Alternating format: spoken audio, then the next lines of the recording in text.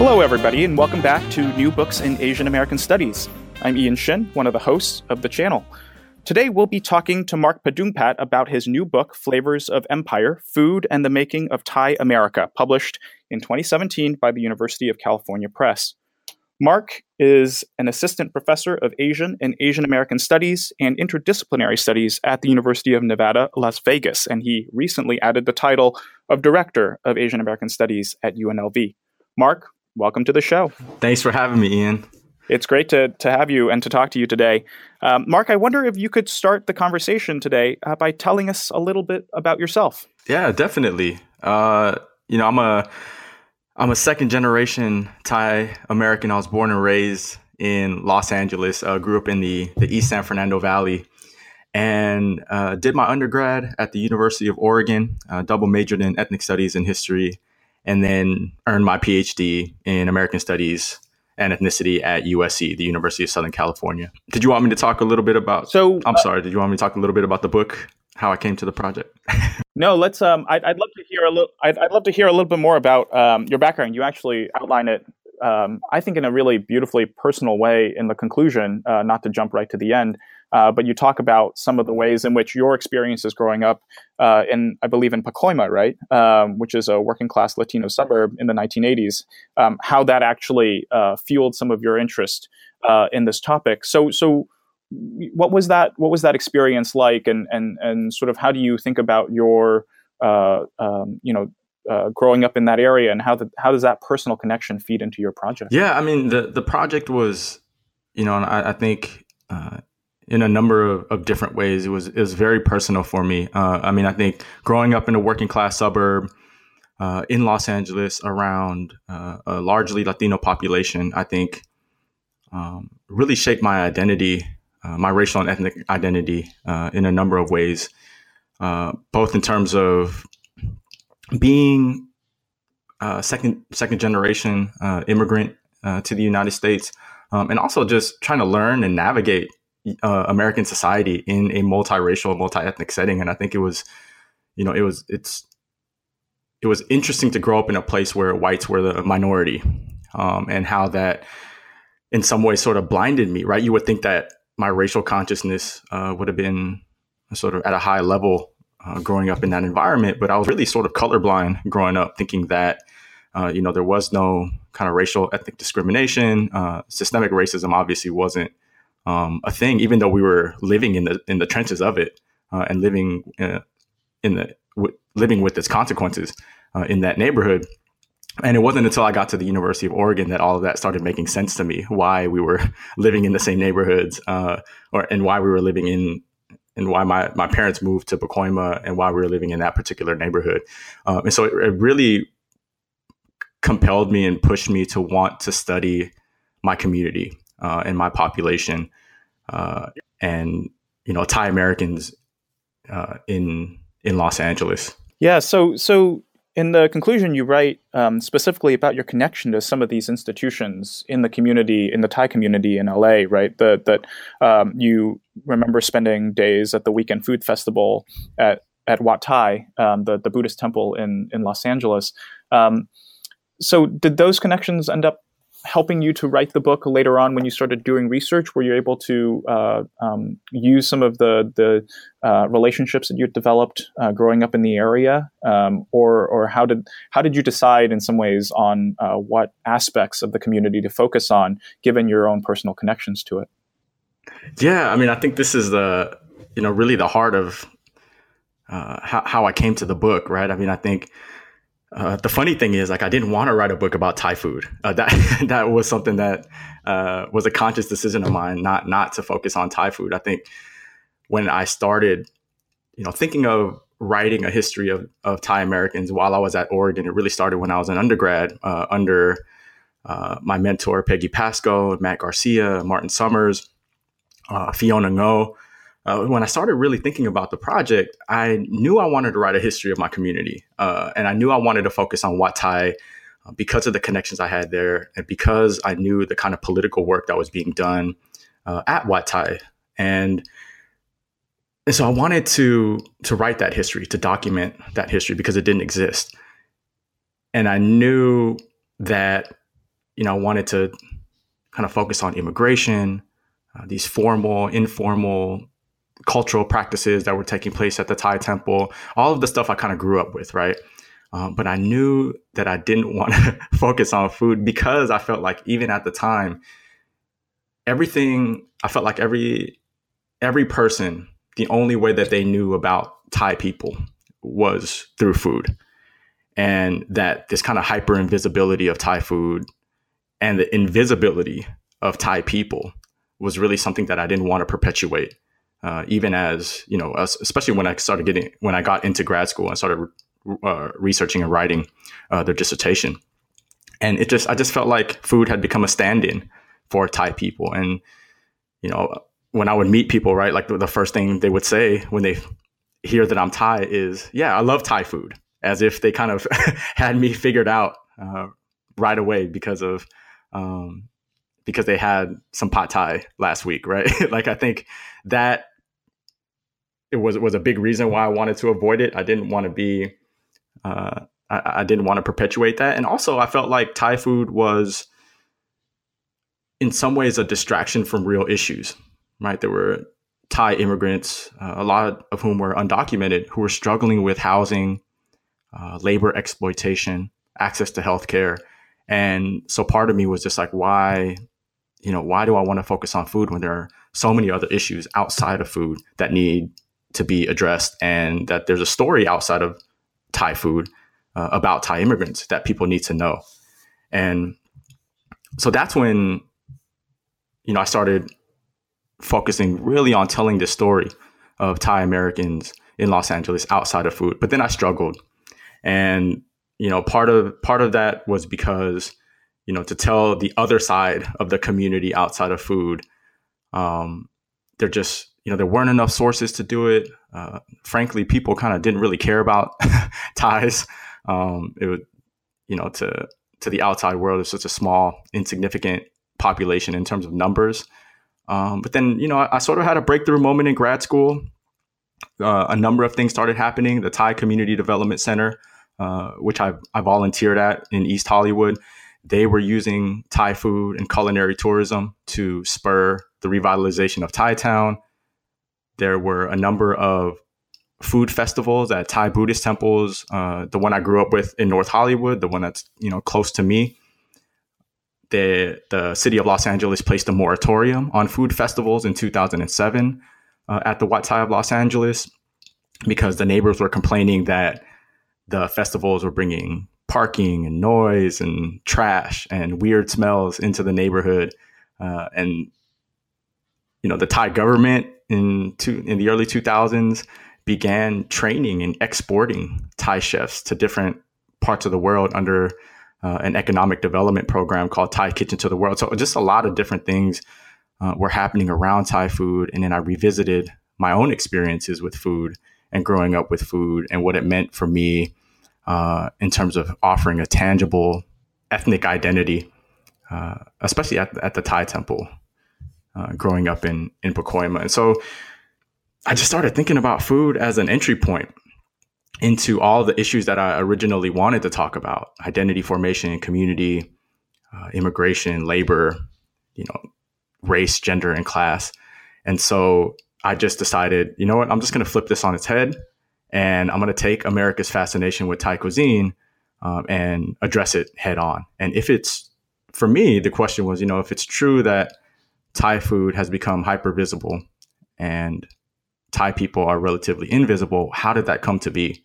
And how did, these are the questions that I started asking. So, why? How did this happen? How did Thai food become essentially a stand-in for Thai people in the United States? And what were the factors that made food important to Thai Americans in Los Angeles? And what could that tell us about U.S. society more broadly? So that's, the book stemmed from that personal connection I had with food, but it's a very kind of ambivalent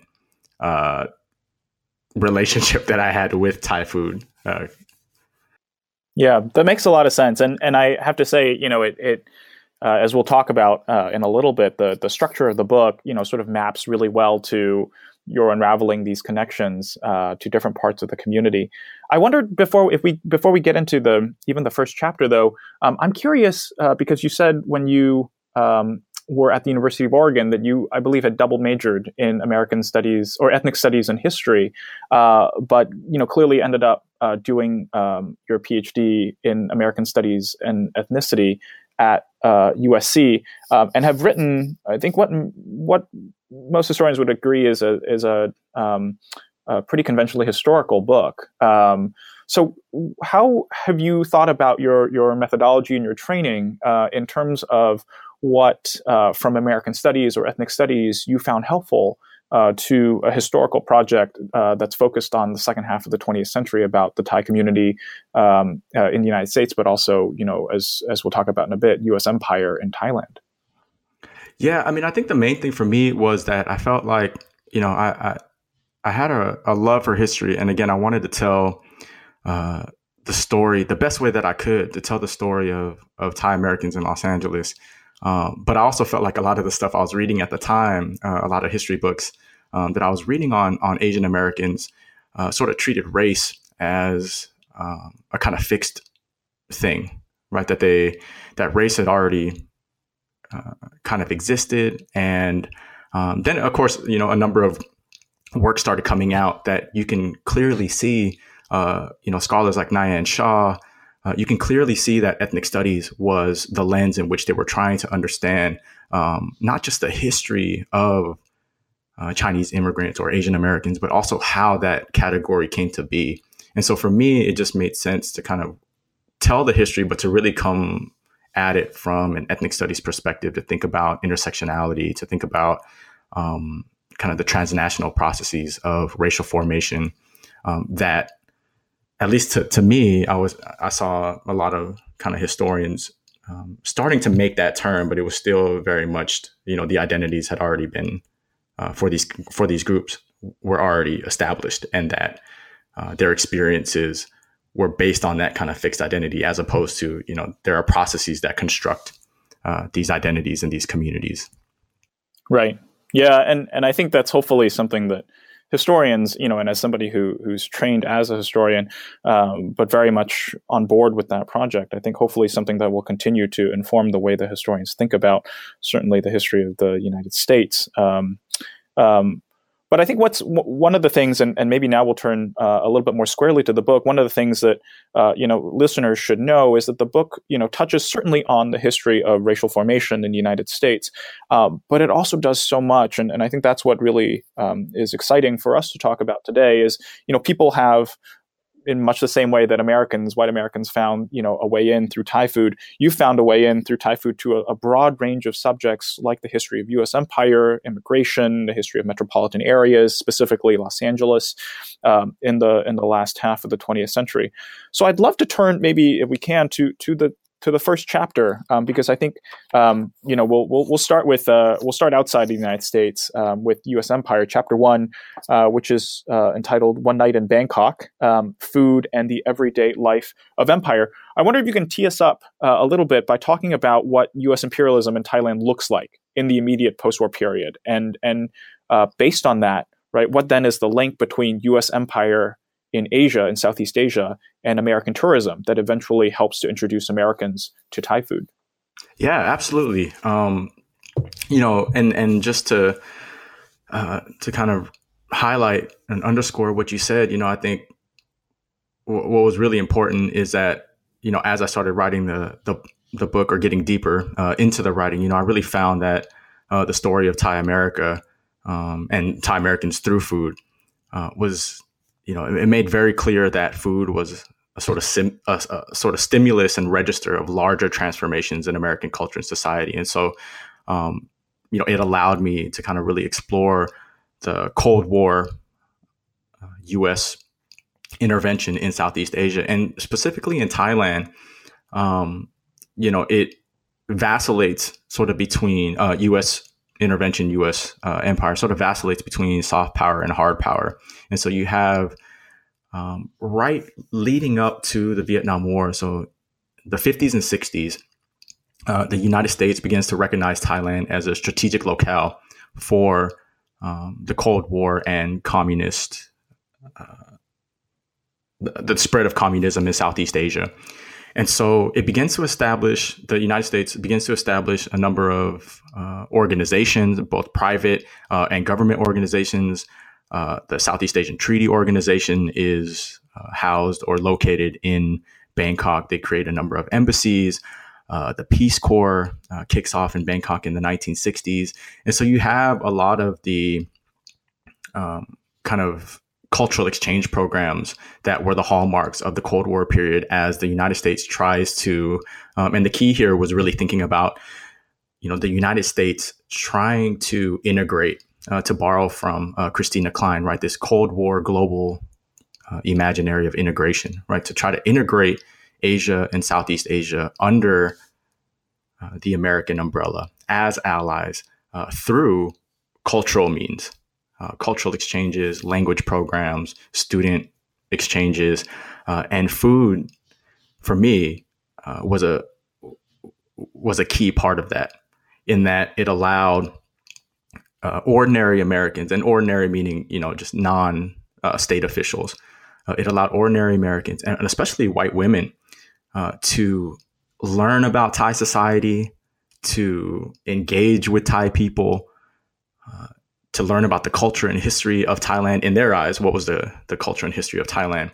Through food practices, through cooking, through eating, through talking with their Thai servants that they hired about Thai food. And I'm thinking specifically of here, a woman named Marie Wilson, who was from West Los Angeles.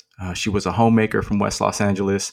She goes to Thailand, in the 1950s. Her husband was a Fulbright scholar. Again, part of this kind of expansion of U.S. cultural programs.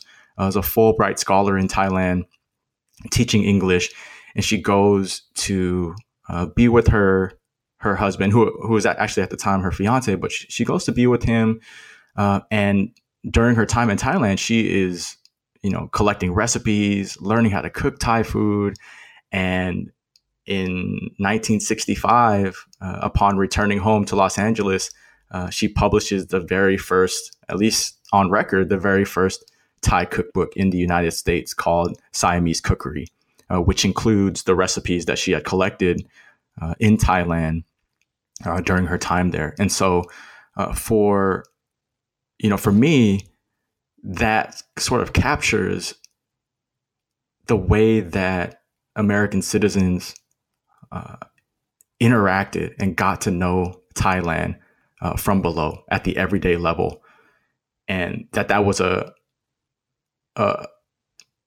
really the crucible for creating this Thai neo-colonial subject during the Cold War period.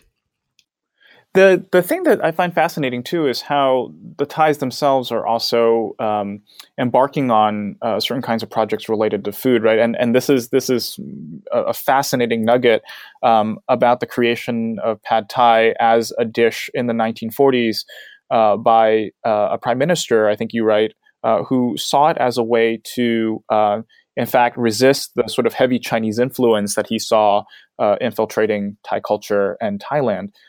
So how do we square, these different directions in which, food is being used as a political project, both for U.S. imperialism, but also for Thai nation building in the 1940s, 1950s? Yeah, no, I'm glad that you brought that up because, so at the time, or actually not at the time, but in the 1930s, Chinese immigrants had always sort of had a presence or had a long presence in Thailand up to that period. And under Prime Minister Pibun Songkram, Thailand really wanted to kind of separate themselves and distinguish themselves from the Chinese population, right? To establish a kind of Thai national identity, and Pad Thai becomes the created as and established and tapped as the national Thai dish as a way, again, to carve out and craft this distinctly Thai identity that was separate from Chineseness. And you see that again play out in the Cold War. So when the United States is trying to sort of bring Thailand under its camp during the Cold War period, it also influences a number of Thai leaders, Thai prime ministers. So Sadiq Thanarat in the 1950s and 60s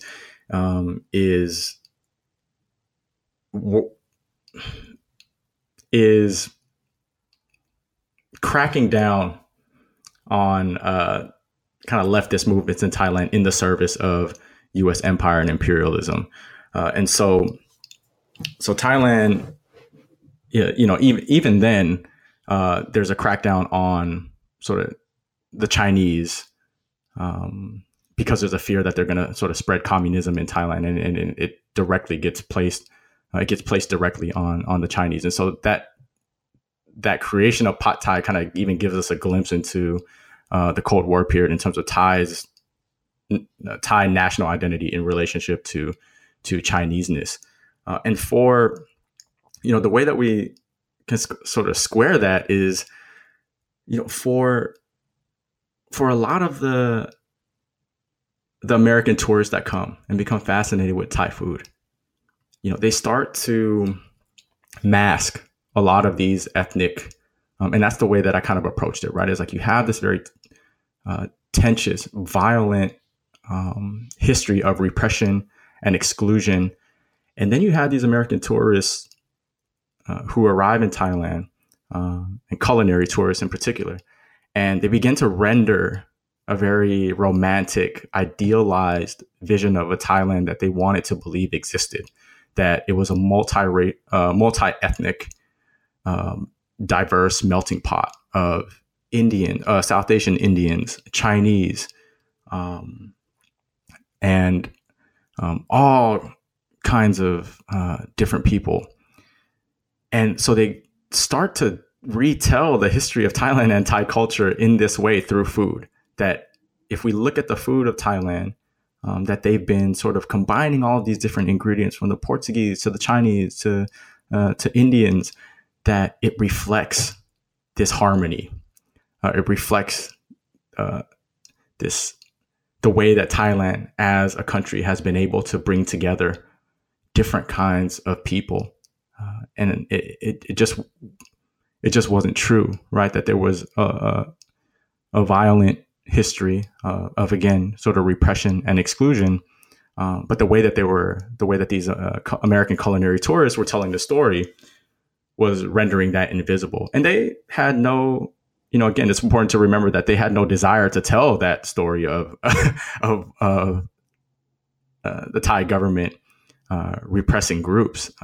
But, I think the effect of that was to really craft and create this idea of a Thai neo-colonial, or not an ideal, not the idea, but it really crafted this Thai neo-colonial subject and informed how Americans back in the United States came to understand Thai people. Yeah, I love how you've sort of married those two phenomena together. Actually, it makes a lot of sense to sort of see it as a way in which a much messier reality gets sort of papered over, through food, whether it's from outside culinary tourists or inside, right, in terms of the repression of Chinese members of Thai society. There's so much that I want to talk about for each chapter, but we have so little time. So I feel like we can sort of progress the second chapter in the book, which is entitled "Chasing the Yum: Food Procurement and Early Thai Los Angeles," and this brings us to the United States in terms of the immigration story of Thais to the United States. And actually, maybe we can start this particular part of the conversation by thinking about what you said earlier, and something that I was sort of fascinated by, more of a historiographical question than anything else. But you write in this chapter that Thais actually made up the largest immigrant group to the United States between 1965 and 1975, which I don't think a lot of people would understand or realize to be the case.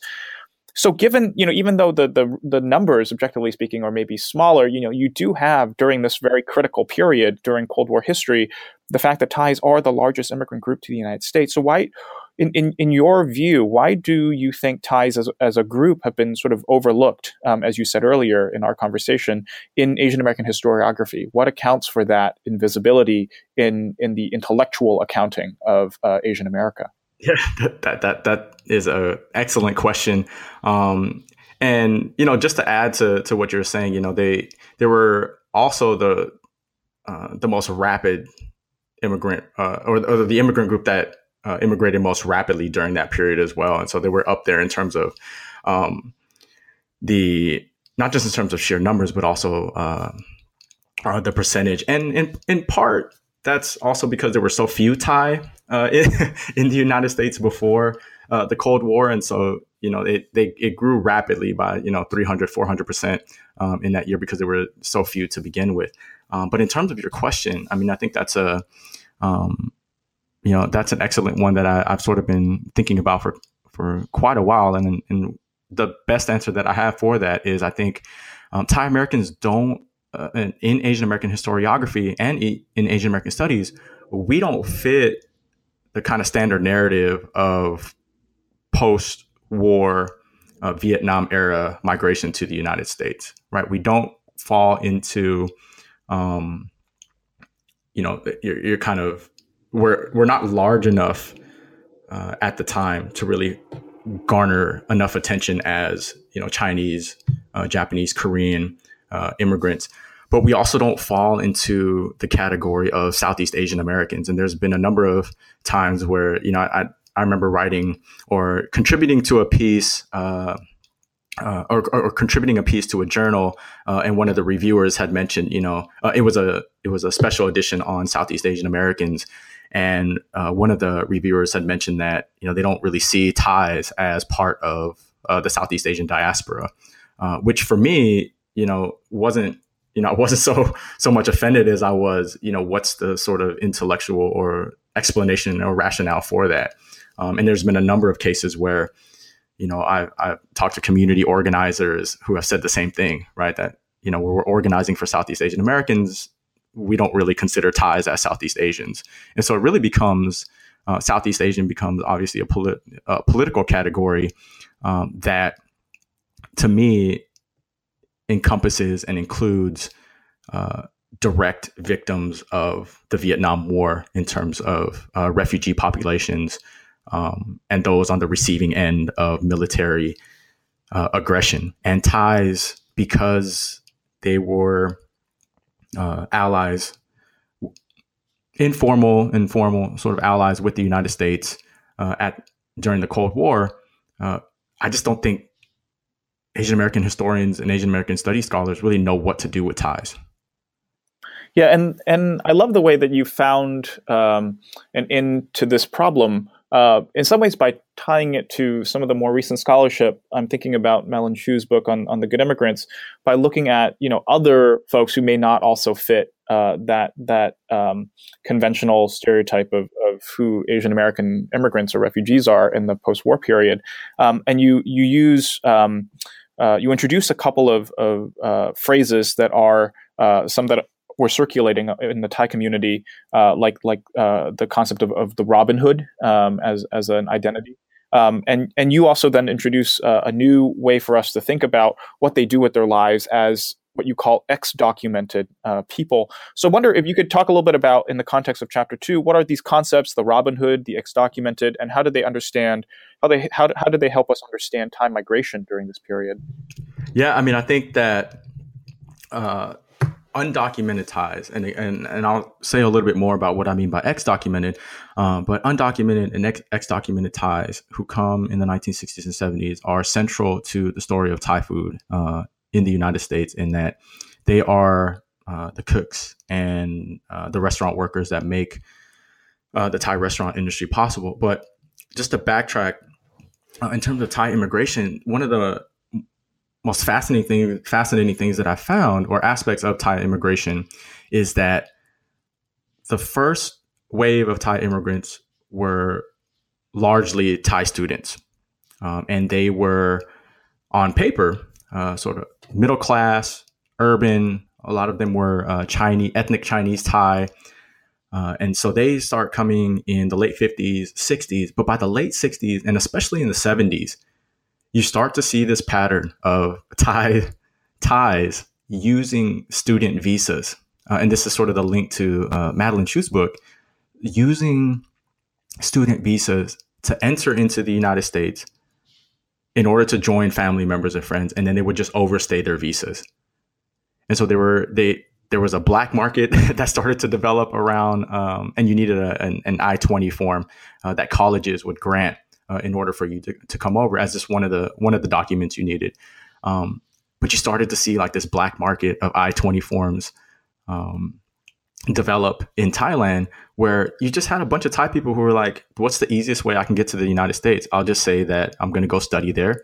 A lot of them were actually, or some of them, I should say, were not well off. And so that was the other thing that I discovered, right? Is like on paper, you see Thai students as immigrants and you think, oh, they're very fairly well off. They have some money. They're able to come here and study. But what they were really doing was, if they had to get an I-20 form in Thailand, one of the requirements was to show that you had money in your bank account and that you would actually return upon completing your studies. And so Thai people would borrow some money, put it in a bank account, print the bank statement, take it to the embassy, get their I-20 granted, and then before leaving, they would just pull the money out of the bank account. And so there were ways that, Thais were able to come under legal, valid documents. And then by the 1980s, student visas, the preferred valid document shifted from student visas to tourist visas. So you had more Thais coming under tourist visas than student visas, but doing the same thing, right? Using tourist visas, entering the United States, and then overstaying and building lives here. And so, I call that process, or I refer to those Thais as X-documented, because I think it's important to highlight the fact that, especially now, I believe in 2005, over 50% of immigrants who came, or undocumented immigrants who entered the United States entered with valid legal documents. And so I don't think we've, historically really began to unpack that and what that means for identities and communities, and for the experiences of people who come with valid legal documents and then, stay, inhabit a place, work, build lives, and then, overstay the terms of their statuses and what that actually means for citizenship and belonging. And in terms of Robinhood, that was I enjoyed seeing that term just because, I think for those of us who are familiar with the fairy tale of Robin Hood, right? Someone, a character that steals from the rich and gives to the poor, a kind of moral, a character who is committing a crime but has the heart of gold. And that is, I think, how Thais came to understand themselves as when they began to overstay their visas. And so the term Robin Hood refers to undocumented Thais living in the United States, right? They refer to themselves as Robin Hoods. And I think in large part because of that, because they felt like, yeah, we might be overstaying the visas, we might be committing a crime, but we have a right to be here. And given the relationship between the United States and Thailand, we have a right to be here, and we're doing nothing wrong, and we're actually contributing to society. Yeah, the resourcefulness of the Thai students and immigrants who come to the United States during this period is beautifully laid out in this chapter. And again, I wish we had time to sort of go into the details of really the content of this chapter, which is more about food procurement. And you use the Bangkok Market grocery store as a case example of how Thai immigrants employ strategies of substitution and smuggling and traveling long distances in order to get the ingredients that they need to make the food that they want to make, and then eventually, even sort of flourish into using free trade zones in Mexico to grow produce and import that for their own use. And all of this just speaks to a culture of really innovation from below, right? This actually, to me, was almost a chapter of business history that I found really exciting, because it was business history from the margins of how these businesses get run and in incredibly challenging circumstances. But again, fortunately, we don't have as much time today to dig into that, although listeners should certainly check out that chapter if that's an interest that they have. I think now we've got the interest in Thai food that's generated by culinary tourism to Thailand, which you talked about from the first chapter. We've got Thais in the United States now after immigrating in chapter 2. So we now come to chapter 3, which is about the restaurants themselves. And the title of chapter 3 is Too Hot to Handle: Restaurants and Thai American Identity. So what is the story of the Thai restaurant in the United States, right? I think you lay out that in chapter 3, it is it sort of gets started in Los Angeles. That's sort of ground zero for Thai restaurants. So what is that story of the Thai restaurant in the United States? Yeah, I mean, I think for this particular story, I was really interested in thinking about the themes of, what role did kind of multiculturalism play, and how do you create a market for a new cuisine in a place like Los Angeles, and what does that process look like? And I zero right in on the Thai restaurant boom in Los Angeles in the 1970s and 80s. To talk about and to really focus on the ways that the restaurants themselves shaped Thai American identity, both in terms of sort of racial and ethnic identity, creating novelty. How do you create novelty and distinction in marketplace, in consumer culture, when there are other Asian cuisines that are popular in the city as well? And what does that distinction? How do you make those distinctions? And so I focused a lot on the role of taste and flavors and smells as a way to mark racial and ethnic distinction. And Thai restaurateurs, chefs, as well as local food writers really hone in on the senses other than sight, human senses other than sight, smell, flavors, to mark that distinction for this new cuisine. And the other thing I wanted to focus on in that chapter was what happens inside the restaurant, both in terms of the food that's on the plate and how that marks distinction, and also the decor and the environment that's created by the restaurateurs themselves, and as a way to kind of mark distinction and create novelty. And more importantly, the last part of that chapter, I think for me, it was really important to talk about what happens behind the kitchen door, right? What is the relationship between Thai restaurateurs and the workers who work in the kitchens and serve the food and cook the food, and how Thai restaurants,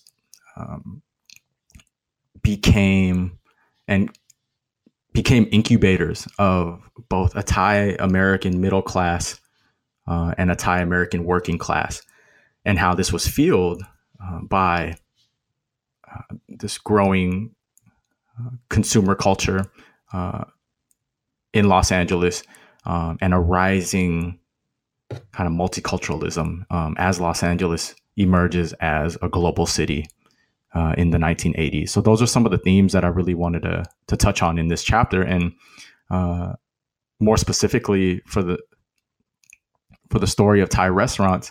It starts out in you have the first Thai restaurant opening in 1961 in the East Hollywood, Vermont, right along Vermont in East Hollywood. And by the 70s and 80s, you have over 50 that open in West Hollywood, catering to this white middle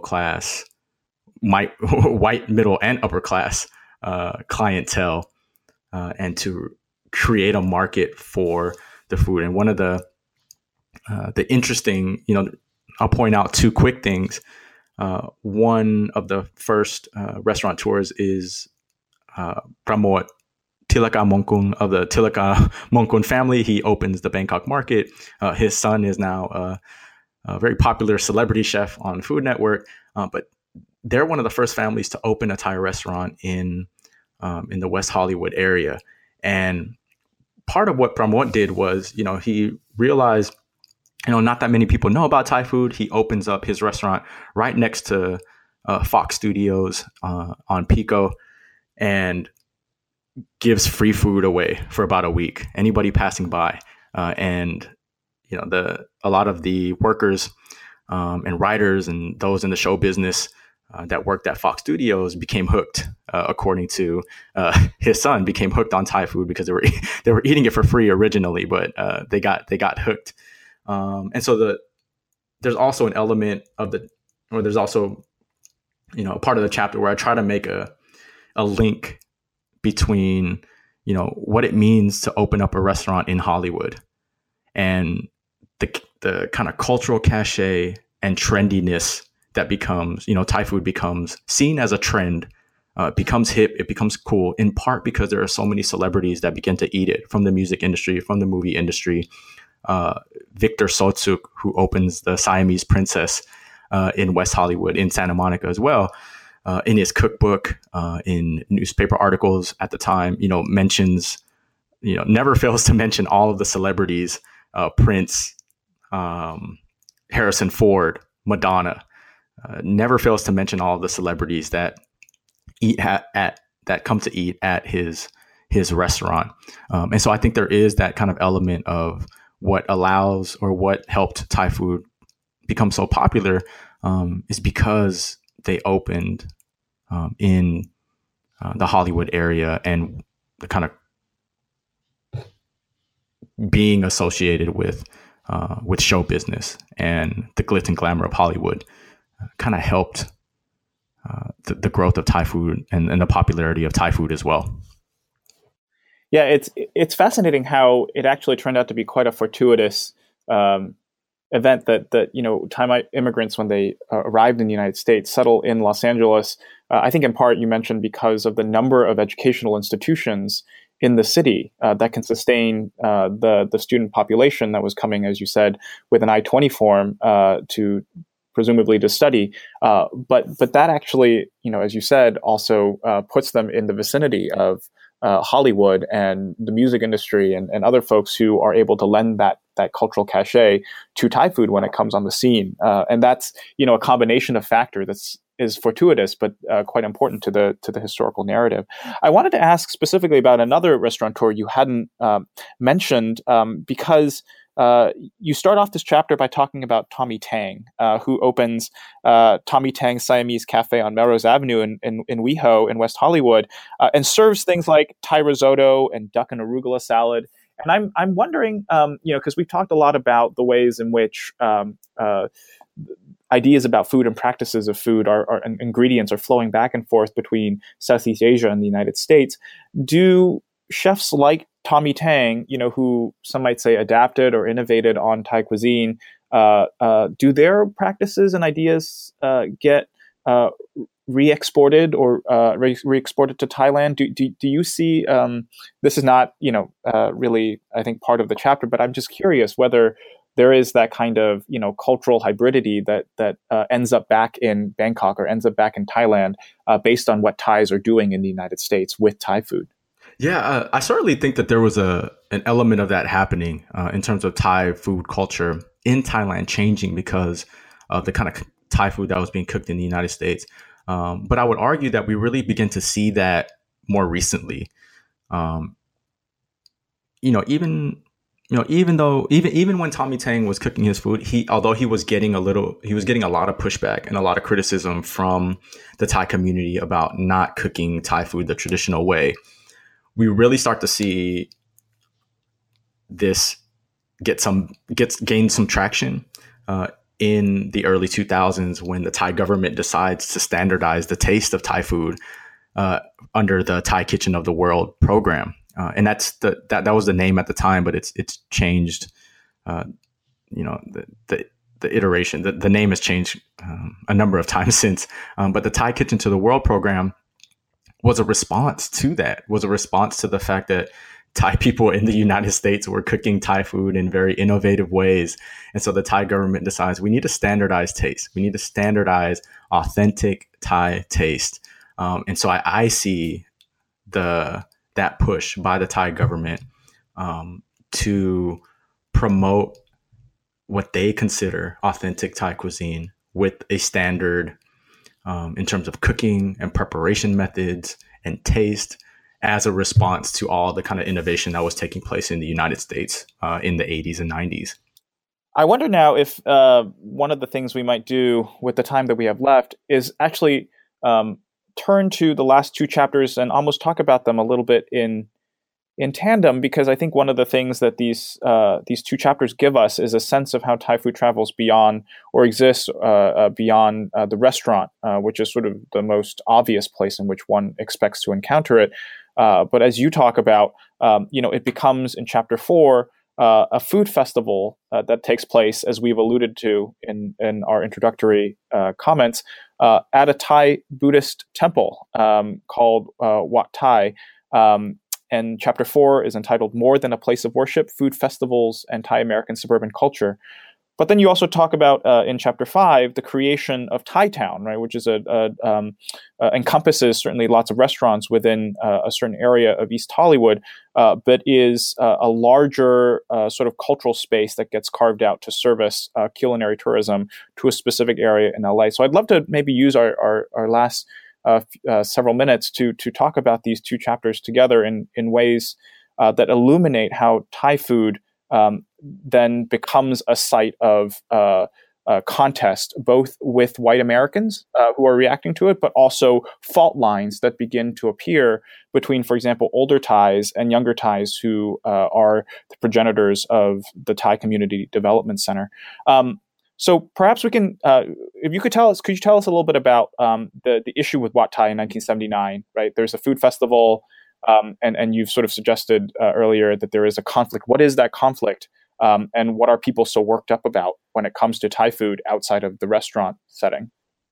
Right. Now that's a very important question, because I had sort of mentioned it at the beginning that in 2007, the city of Los Angeles issued a moratorium on Thai food festivals at Wat Thai.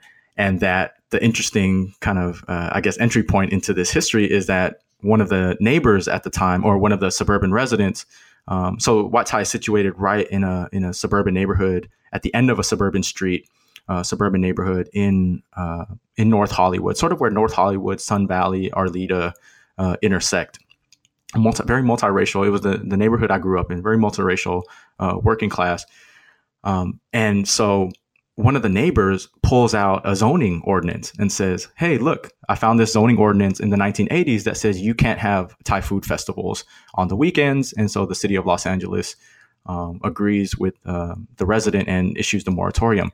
And so the story I tell in that chapter is that history from the early 1980s, really throughout the 1980s. It was, the battle, the conflict took place over a number of years. And really what it centered on was you had a group of suburban residents, mostly white, but you had, I think, a couple of Latino suburbanites, part of this neighborhood committee as well.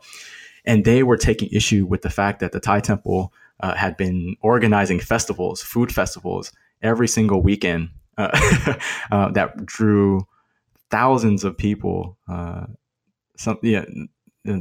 almost every weekend, who came to listen to music, to eat food. And this food at the Thai Temple was some of the most, what could be considered some of the most authentic in Los Angeles, because it was catering specifically to Thais. The menus were written in Thai. A lot of the ingredients, or not just the ingredients, but a lot of the dishes were specifically for that you couldn't find on the menu in a lot of restaurants. And so, you have thousands of Thais who were coming to celebrate, not just during holidays, but coming to celebrate holidays, but also just coming to celebrate life at the temple, and really using the temple as a public space, as a community space. And I think that's really important to say, that Thais, both in that neighborhood, but also around Southern California, there weren't very many community spaces. And so the Thai Temple becomes in a physical space where they can meet and interact, both with other Thais, but also across racial and ethnic lines. And so because of that, the neighbors, all of those activities clashed with the neighbors' own suburban ideals, right? They had moved into the neighborhood. A number of them had moved into the neighborhood in the 1950s and 60s and really wanted that middle class 50s suburban ideal: peace, quiet, tree-lined streets. And this vision, the Thai American manifestation of suburban culture, flew right in the face of traditional and dominant notions of the suburbs that the neighbors wanted to defend. And so they essentially took it to the zoning board, to the city zoning board, and argued that the Thai temple was violating. So the Thai temple was operating on a conditional use permit. They were allowed. The kind of funny thing to me is always, they were allowed to hold these festivals, and they were allowed to operate in the suburbs because temple officials promised that it was going to be a kind of meditative space. It was going to be a quiet, meditative space. And I laugh because I know, even at the time, I knew that the temple officials knew it wasn't going to be that. But this was their way to get that they could operate in a suburban neighborhood. And when they were granted that permit, the neighbors were fine with it because their kind of Orientalist ideas of a Buddhist temple was going to be peace and quiet and monks praying and not that many people showing up. And so they didn't think it was going to be an issue. And so they end up going back to that conditional use permit and saying the temple festivals need to be shut down because they're violating this permit. They're not supposed to be having these festivals. It's causing parking problems, noise, traffic. People are throwing trash and chicken skewers, used chicken skewers on our lawns. People are parking their cars in our driveways. And so it became this huge, kind of what was described by the local media as a huge culture clash that really, I think, highlighted the fact that issues of immigration, issues of race, multiculturalism were happening and were increasingly taking place and playing out in the suburbs. Yeah, I think it's really important. I think you said this earlier already, but for listeners who may be interested in the history of cities or suburbs, I think I'm thinking of work that others have done, like Andrew Sandoval Strauss at the University of New Mexico, that explore sort of more distinctive immigrant ideals of suburbanization and practices of suburbanization, right? That reflect an equally valid suburban experience that certainly seem to go against, as you said, the sort of nostalgic 1950s model of suburbanization that not only those folks think about, but I think a lot of times still scholars of urbanism and metropolitan areas, are still kind of using as conventions. So I think this is a particularly important intervention in that sense. Which brings us to chapter 5. I think one of the things that perhaps is a cause for the kind of conflict that happens around Wat Thai is that there isn't as much a sort of communal political center that comes to be formed in the 1980s with the Thai Community Development Center and the development of Thai Town, and the ways in which the Thai community actually begins to cultivate the kind of political leverage within Los Angeles that gives it this particular area in East Hollywood. So how does Thai Town come to be, and what is its significance to your story? Yeah, so Thai Town gets established in 1999. It's a 6-block stretch of East Hollywood, from Western to Normandy. So Western on the western side of Hollywood Boulevard, and Normandy on the eastern side. And it really comes to be because of, the efforts of the Thai Community Development Center, which was created also in the 1990s, directed by Chansey Martorell, who was a Thai American political activist had been, organizing around Thai American issues ever since she was an undergraduate at UCLA. And I think the best way to kind of think about what Thai Town means is, in the or a great kind of entry point into it is that in the 1990s, when Chancy was organizing to help Thai immigrants in Los Angeles, she tells a newspaper reporter, that we need to start organizing around real issues, not just cultural events and food festivals. And this was before she really delved into the creation of Thai Town. And so I found that really fascinating, because here you have a political activist who is really interested in improving the lives of working class, poor, often undocumented Thai immigrants, did not want to focus on food, felt like food was a distraction. But by the time Thai Town gets established in 1999, it's sort of makes that turn and becomes committed to using Thai restaurants and culinary tourism to spur revitalization of Thai Town. And so Thai Town is in part known as Thai Town because of the number of Thai restaurants in the neighborhood. And that neighborhood in the 70s and 80s was multi-ethnic, multiracial. A large number of recently arrived Thais moved to Thai Town, moved to the East Hollywood area. And, it was from the city's point of view, a sign of urban blight, right? That it was deteriorating.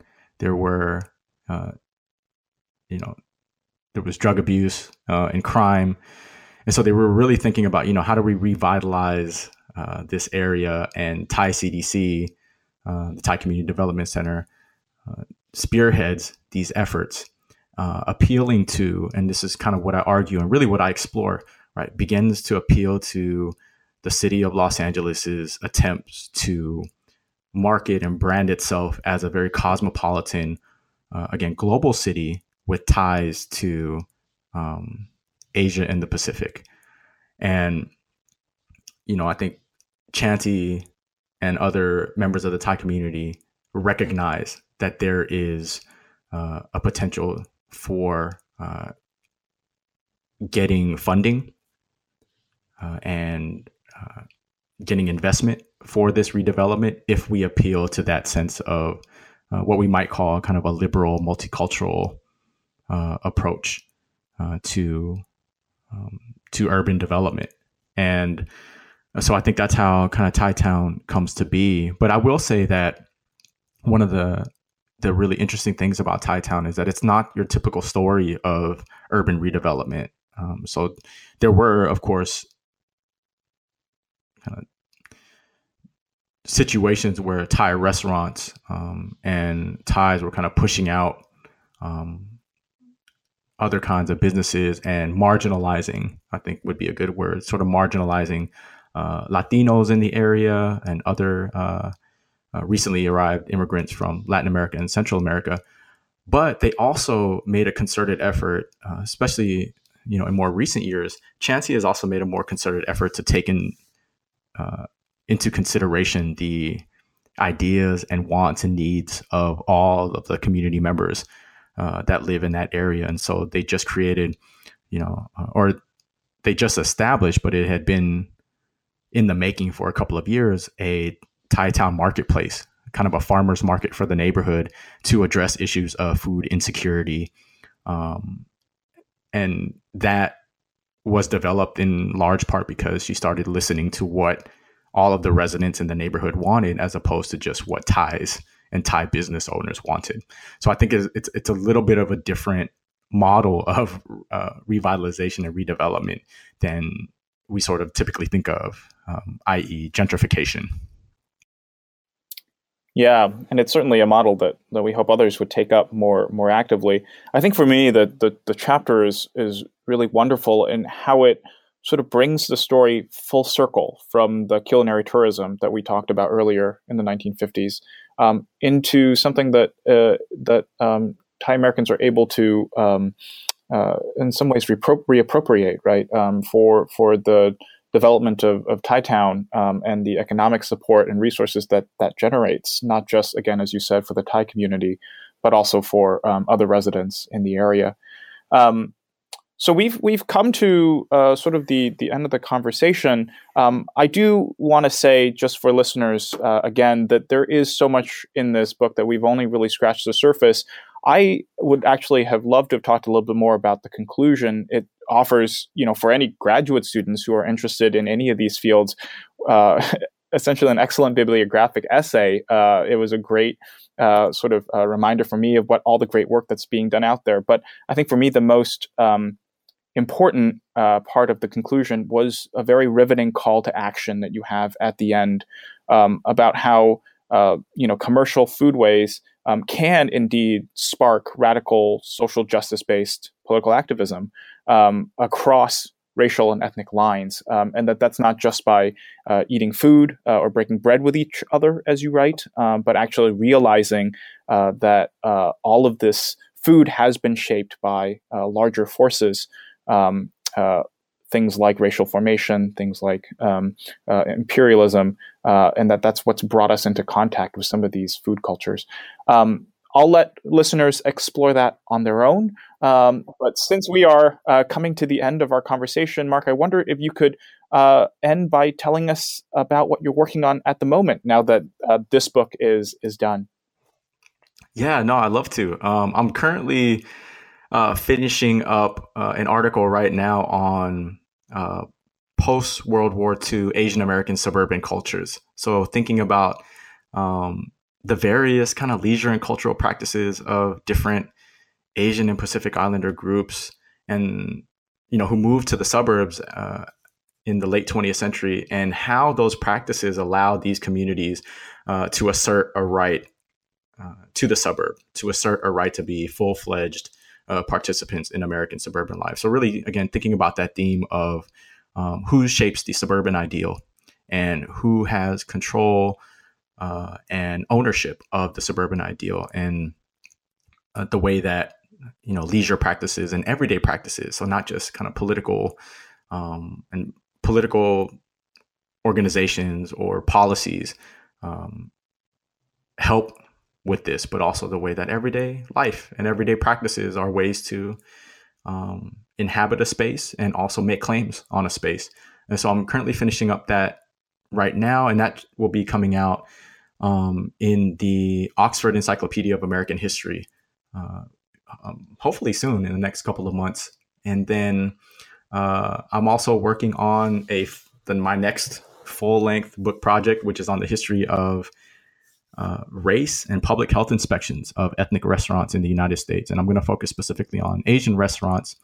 And so to really tell this history of, I think a lot of us are familiar with the narrative of ethnic food and ethnic restaurants being dirty, unclean, getting failing grades by health inspectors, being forced to shut down. But I think I really want to unpack this story of the way that food, discourses of food, disease, immigrantness have developed over time, and how that's actually really informed the way that we think about how we police Asian restaurants in the United States. And again, just to think about the significance of food and foodways in American society as something that both reflects but also registers, these kind of larger social, cultural, political transformations. So that's kind of the next book project that I'm working on. And finally, I'm collaborating with my good colleague Kanchana Tepborilak at Northern Illinois University on the first edited collection on Thai American studies. So we want to put together a reader on Thai American history, popular culture, religion, and politics. And so I'm currently working on that as well. Well, that sounds like a lot on your plate, but they all sound like fantastic projects, and especially as we've talked about, filling in the gaps as we make a more robust and inclusive picture of what the Asian American community looks like. So I want to thank you, Mark, for being on the show today. Really enjoyed reading the book and having a chance to talk to you about it. Thank you so much. Yeah, I'm grateful for being on the show, and I thank you for having me and giving me the opportunity. All right, take care. All right, thank you.